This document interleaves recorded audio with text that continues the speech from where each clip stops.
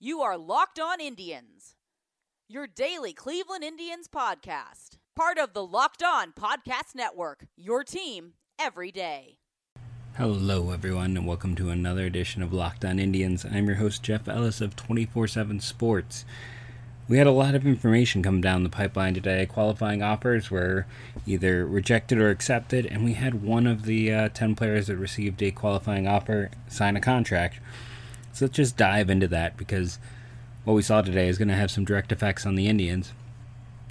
So we'll start with the two players that accepted the qualifying offer, and that's Jake Odorizzi going back to the Twins and Jose Abreu going back to the White Sox. So the two guys to accept stay in the division. Abreu at $18 million, I don't know if that's really much of a bargain. He's been a good but not great first baseman. So kind of good on him to be able to get that much money. As for Odorizzi, I mean, he had talks with the Blue Jays and other organizations. He must not have had a lot of trust in the ability to get a multi-year contract. He'll return to the Twins. I don't think that's frankly what the Twins wanted. You know, when they were clearing all of that space by, even letting go of Ethan Martin, who had been a usable player at a relatively cheap deal. When you clear out that much roster space, they might have wanted to go out and get a bigger name, but now Odorizzi is going to take up $18 million next year. It is nice for them in regards that, hey, now they got two starters. They still need three more, though, and it's a market with a lot of teams looking for pitching, and that's already one name off. Another name off the market is Will Smith, who was the closer for the Giants, and rather than accept a qualifying offer at $18 million, he signed a 3-year, $40 million contract. So he gave up a little money now for the multi-year deal. Aggressive move by the Braves. And quickly, before we go in, the other 7 players rejected. The other interesting thing is Jake Odorizzi was the only player who was going to be tied to that first-round pick type of value. That means that any player who signs at this point, a team will get that comp pick between the competitive balance B and the third round. So it means that those teams that are picking at the top of the draft, those second round picks are going to come a lot quicker this year, because there's going to be 0 compensation picks. And I'm trying to think if there's any picks for players who failed to sign, not that I can remember. So things are going to move pretty quickly in the draft. Now, in terms of the Will Smith signing, I believe that he would be cost them basically their second and fifth highest pick. Or no, I'm sorry. They have to give their third highest pick. So by signing Smith, they'll essentially have to forfeit whatever pick they get when another team signs Josh Donaldson. It's an exact exchange. So the minute Donaldson signs, they'll be giving up that selection for signing Will Smith. Until then, I mean, technically they're going to be listed as giving up their third rounder until that point in time. But with the third base market being like it is, I'm 100% sure essentially it's a Smith for Donaldson in terms of comp range players and the picks for the Atlanta Braves. If you've forgotten, the 7 players still out there who have draft pick loss tied to them are Madison Bumgarner, Garrett Cole, Josh Donaldson, Marcell Ozuna, Anthony Rendon, Steven Strasburg, and Zach Wheeler. The Giants have already gained a competitive balance B pick. We'll see what happens with Bumgarner. He's been a hotly talked about name that would give them a second, kind of early third round pick. And as I mentioned, the Braves are pretty much going to forfeit that comp round pick the minute the Donaldson signs. So what we're seeing in terms of the draft is partially thanks to the changes in the draft. Teams aren't quite as afraid to jump in. A team like the Braves, who knew they weren't going to lose a first rounder for signing Will Smith, were much more willing to sign him, because at the end of the day, they basically, I've said, they break even on picks. I don't think the loss of draft picks will affect any of these players. Starting pitching market being what it is kind of interesting to hear the number of teams out there and the number of teams that are kind of already making their Bumgarner run, knowing that they're probably not in as part of the Cole market. And I think that a few teams are, if you're making a run at Bumgardner. Wheeler is a natural choice to also go after. Donaldson and Rendon we've talked about. Strasburg is, of course, at the top as well. Marcell Ozuna is the only player who might see his value get a little bit dinged in terms of draft pick loss tied to it. But at the same time, if you believe some of the rumors we're seeing, the Miami Marlins, even though they are nowhere near close to competing, and I have advocated the Indians trying to acquire Brian Anderson from them, who is the third baseman / outfielder, along with Harlan Garcia, who's a left-hand reliever. They're apparently looking to add talent. I don't know how that's going to work. They're not really a super talented team, and if you're going to do that, why did you trade away Zach Gallen in the middle of last season? They got an interesting prospect, a really high-ceiling player. But, again, if it just strikes me as a team without a plan. I don't know what their plan is. I don't know what they're going to do. It's one thing to try to sign some guys a little bit later, maybe see if you can get someone a little bit cheaper and lock a few players up as you start to build your core. But this is a major league roster that's almost entirely devoid of talent. It's one of the least talented rosters in baseball, if not the least talented. This is not a team that's close. This is a team that traded away virtually anyone who had value. So I don't see the value in signing a Marcell Ozuna, losing any pick at all in that process, and then or going and getting a Nick Castellanos who really can't play defense to play in the National League. I don't understand what the management there is doing. I did love their draft the last 2 years. We'll see how those start to pay off, but I think that is an area where they've done very well. Their trades, not so much. The talent that has come back has been a really mixed bag. They may end up with nothing for trading Christian Yelich away. So it's, yeah. Now speaking of Yelich, we also had the MVP awards, Trout and Cody Bellinger. It was kind of a debate between Bellinger and Yelich for large points of the year. Yelich's injury kind of made that a little bit easier in the end. But, we also talked about Bellinger on yesterday's show, and I think he was, up for a Gold Glove in right field. Again, Jock Peterson should very much be on the block for the Dodgers, and that is something to keep in mind. Now it is time for a quick little sponsor break.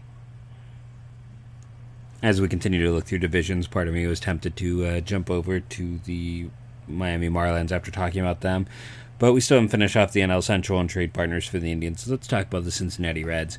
I was very critical of a lot of things the Reds have done. I still don't know if their current plan is going to work out in any way, shape, or form. The Puig-Wood deal was nothing short of catastrophic. They're still an extremely flawed team at this point. What was interesting, though, is they went out and hired a great pitching coach, and he really helped develop a lot of players. And at the end of the day, the Reds, their pitching is what carried them, which that was supposed to be the weakness, and the hitting was supposed to stand out. And while there were some guys, Eugenio Suarez in particular, who was utterly phenomenal, Orestes Aquino when he was caught up and the run he went on, in general, it was the pitching staff. That was the strength of this team. Sonny Gray, who they got for virtually nothing, got Cy Young votes, and one could argue Luis Castillo was better than him. They added Trevor Bauer, who, I talked about him throughout the year. He is consistently inconsistent, but he is no doubt a solid 2-3 type. Tyler Mahle has always been an interesting developmental guy who had a good first half, not so good second half. Anthony Descafina is another guy who's kind of there. He could really use probably another arm.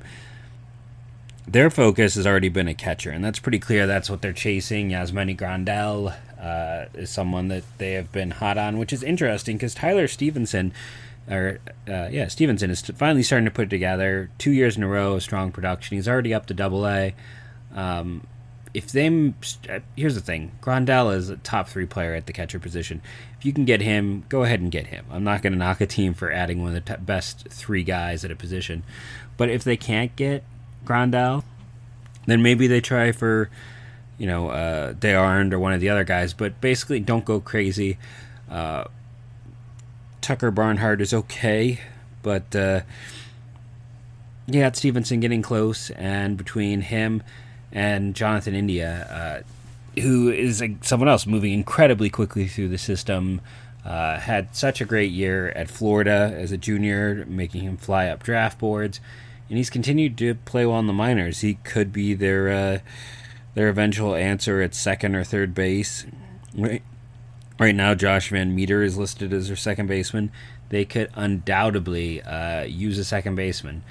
They could also use some bullpen depth. The top of the pen's pretty good, but the depth there is suspect. So basically, they need a second baseman, a starter, or some relief help. I mean, the Indians could part with the starter there. Problem is, the Reds just don't have any depth. I loved them adding Travis Jankowski in October for international pool money. I've liked Jankowski for a while. He was buried in San Diego. It's a nice addition, kind of depth guy. But their overall bench, again, it's lacking depth. They're minors. They've really struggled in terms of player development. You're not going to be able to find anyone who's like Jose Siri made it to AAA, but he's still got a 30% strikeout rate. There's not a lot there. So long story short, the Reds lack depth. They can't really trade anyone off their roster. They don't really have a lot of guys in the minors who are going to be able to help next season. You add it all up together, and the Reds and the Indians are not a good match for a trade, at least at this point and time. So let's quickly jump over. We got two teams left, Pittsburgh and Milwaukee. I think Pittsburgh is definitely the team to talk about first.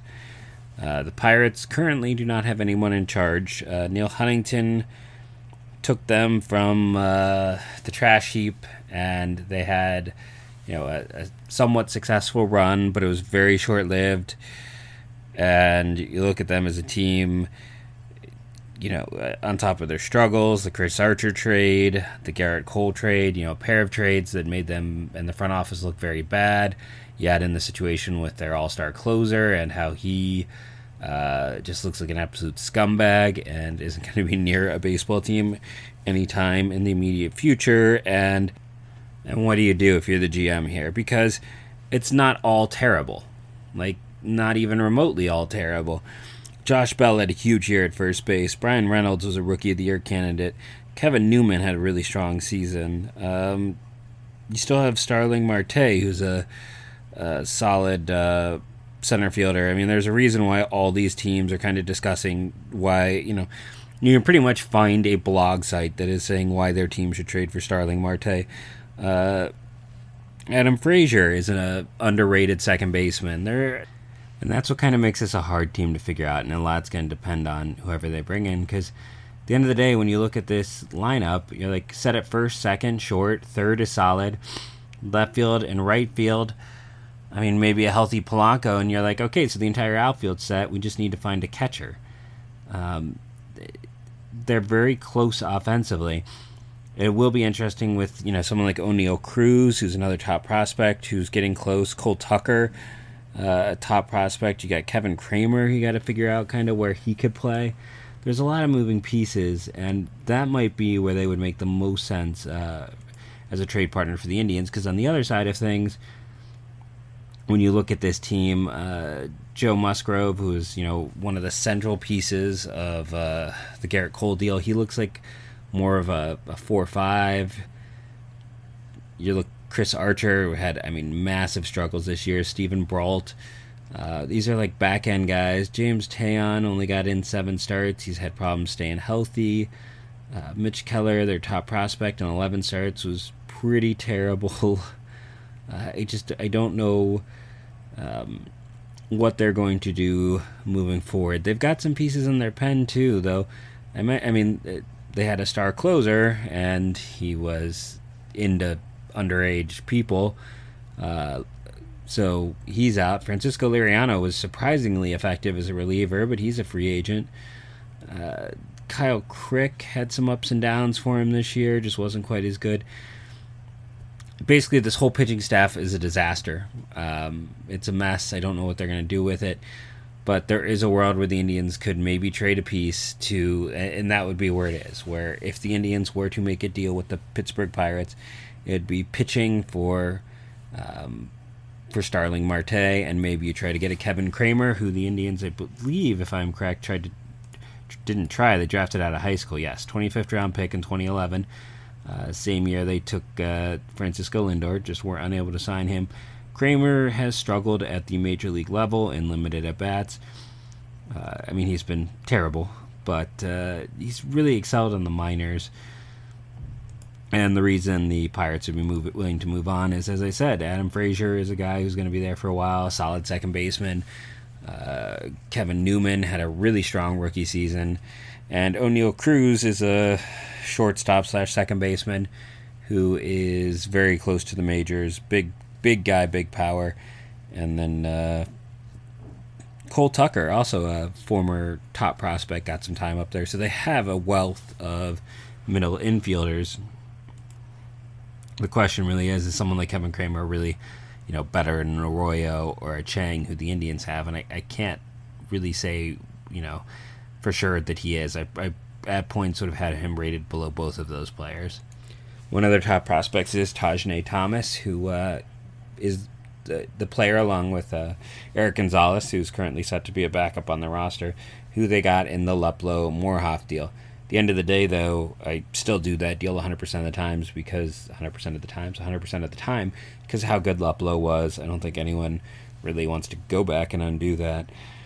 So the question is exactly, what could you do to get Starling Marte? Like, which pitcher is it going to cost you if you are the Cleveland Indians? And while I'm talking about trades all the time, I'm not really the best at them. So I always find these hard, especially in a situation like this where it's almost going to be more of like a one-for-one. Now, if the incoming management team there does not think that they're going to win anytime soon, then we could be looking at more of a traditional trade of prospects. What would make sense between the Indians and the Pirates for Starling Marte? Honestly, maybe something along the lines of like Logan Allen and a Brian Roccoyo. That way they're getting though I know to many that would be too much, but the idea of one high, one low. Like Logan Allen is a pitcher in AAA who could has spent time in the majors, who could help them this year, but for the Indians is about ninth in line to start. So Logan Allen makes sense. Maybe Luis Oviedo would be another guy. I don't know if they'd want two guys that need to be added to the 40-man, so he may not quite make as much sense either. I'm just trying to think. Maybe a Cody Morris, who kind of had a bit of a breakout this year. But basically the idea of a high-ceiling prospect in the low minors and a close-to-ready guy in the upper minors, specifically a starter there, because that's where the Indians have their depth to trade from. That's kind of what I'd be looking at in terms of a trade for Starling Marte. He does make perfect sense for the Indians, a team that could use another outfielder. He can play multiple spots in that outfield. He has a very reasonable contract. He's going to make a combined $23 million the next 2 years. Offensive production, defensive production. For the Indians' core, he would fit perfectly right now. Starling Marte would be beautiful for the Indians, and I would, outside of like Jones and Valera, I really wouldn't hesitate to trade anyone for 2 years of Freeman. Or not Freeman's another prospect, for 2 years of Marte. So that is our show for this week. We've now, all we got left is Milwaukee Brewers, so we'll discuss them on Monday, more than likely, barring a ton of interesting news to talk about that knocks them down. But this has been Jeff Ellis. You can find me on Twitter at JeffMLBDraft. And as always, thank you for listening, and go Tribe.